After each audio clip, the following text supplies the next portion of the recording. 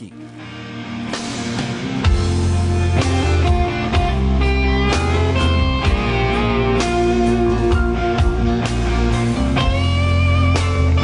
At 7:21 on Wisconsin's Morning News, it was a weekend of terrifying, tragic national news out of the state of Texas. There was the mass shooting at the outlet mall that left 8 people dead in Allen, Texas. And ABC News correspondent Jim Ryan is with us live from Dallas. That's not far from where that shooting played out. Jim, if I may, before we get to that, since you're in Texas this morning, we know 8 dead, others still hospitalized after a driver plowed through a crowded bus stop in the Texas border town of Brownsville. Anything new that you're hearing on that situation as they're still trying to work through a motive for the driver? Yeah, the driver is in custody, Vince. He was hospitalized for a time because after the crash, he rolled that SUV, that Land Rover, and was taken to the hospital for observation to be checked up. But he is said to be not cooperating with the police now, who are investigating this incident that happened. The Range Rover slammed into this group of people who were sitting on a curb or standing on the sidewalk at a bus stop waiting for transit to get downtown to the main terminal there in Brownsville and then to go to other parts of the country. These are thought to be either mostly or exclusively immigrants who had come across the border, had processed in with Immigrations and Customs, and then were waiting for a bus to take them away. And when this car came crashing through.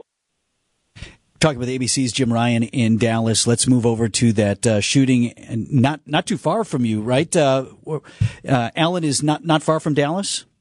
Allen is about 25 miles north of Dallas, in the next county to the north. It's one of these northern suburbs that have grown so fast in the last few years. 100,000 people live there now.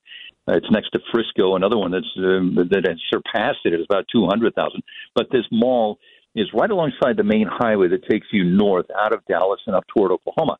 And the shooting happened at Allen Premium Outlets early afternoon, late morning, when a man stepped out of a Dodge Charger and pulled out a rifle and started shooting, apparently indiscriminately, at people walking along the sidewalk. This is if you picture a strip shopping center, this is sort of like that, a massive strip shopping center, this outlet mall. 120 stores makes it one of the biggest in the area. So what do we know about this shooter?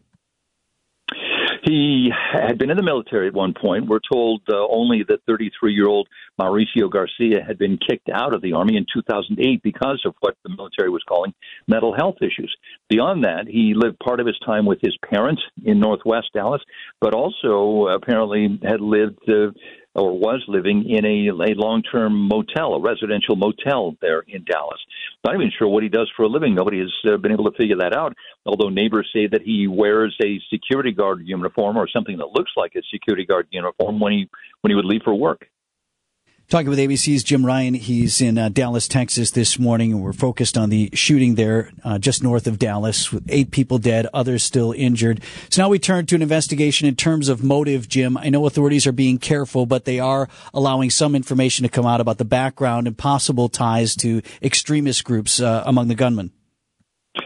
Correct. Yeah, that's one thing that we've learned about this digital footprint that Mauricio Garcia left behind, that he had either harbored some sort of white supremacist views or at least was interested in those views.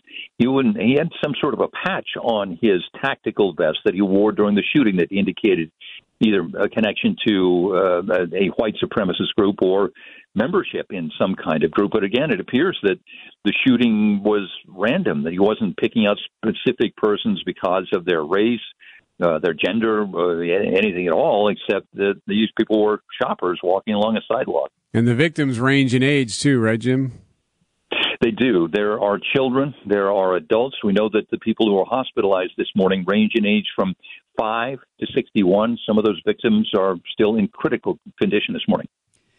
I asked this question with sensitivity here, Jim, but with white supremacy and hate crime possibly on the table, I have not seen a picture of the suspect, Mauricio Garcia, but his last name leads you to believe perhaps he is Hispanic if authorities said that. And that doesn't mean one way or another that that person can't also harbor those views, but I know it's been confusing for people.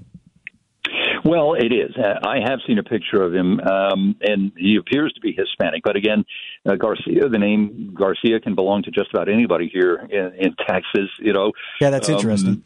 Yeah, and so what his connection was to this white supremacy, and you're right, this kind of dichotomy or this paradox that they're looking at now. This may then play into some kind of mental health issue. ABC's Jim Ryan. Boy, I wish we could talk more often in better circumstances, Jim. It seems like you and I have this conversation far too often. Yeah, this was the second mass shooting in just a week here in Texas, Vince, and yeah, it's a rotten situation. I appreciate you being with us this morning. Jim All right. Ryan from ABC News Live with us from Dallas.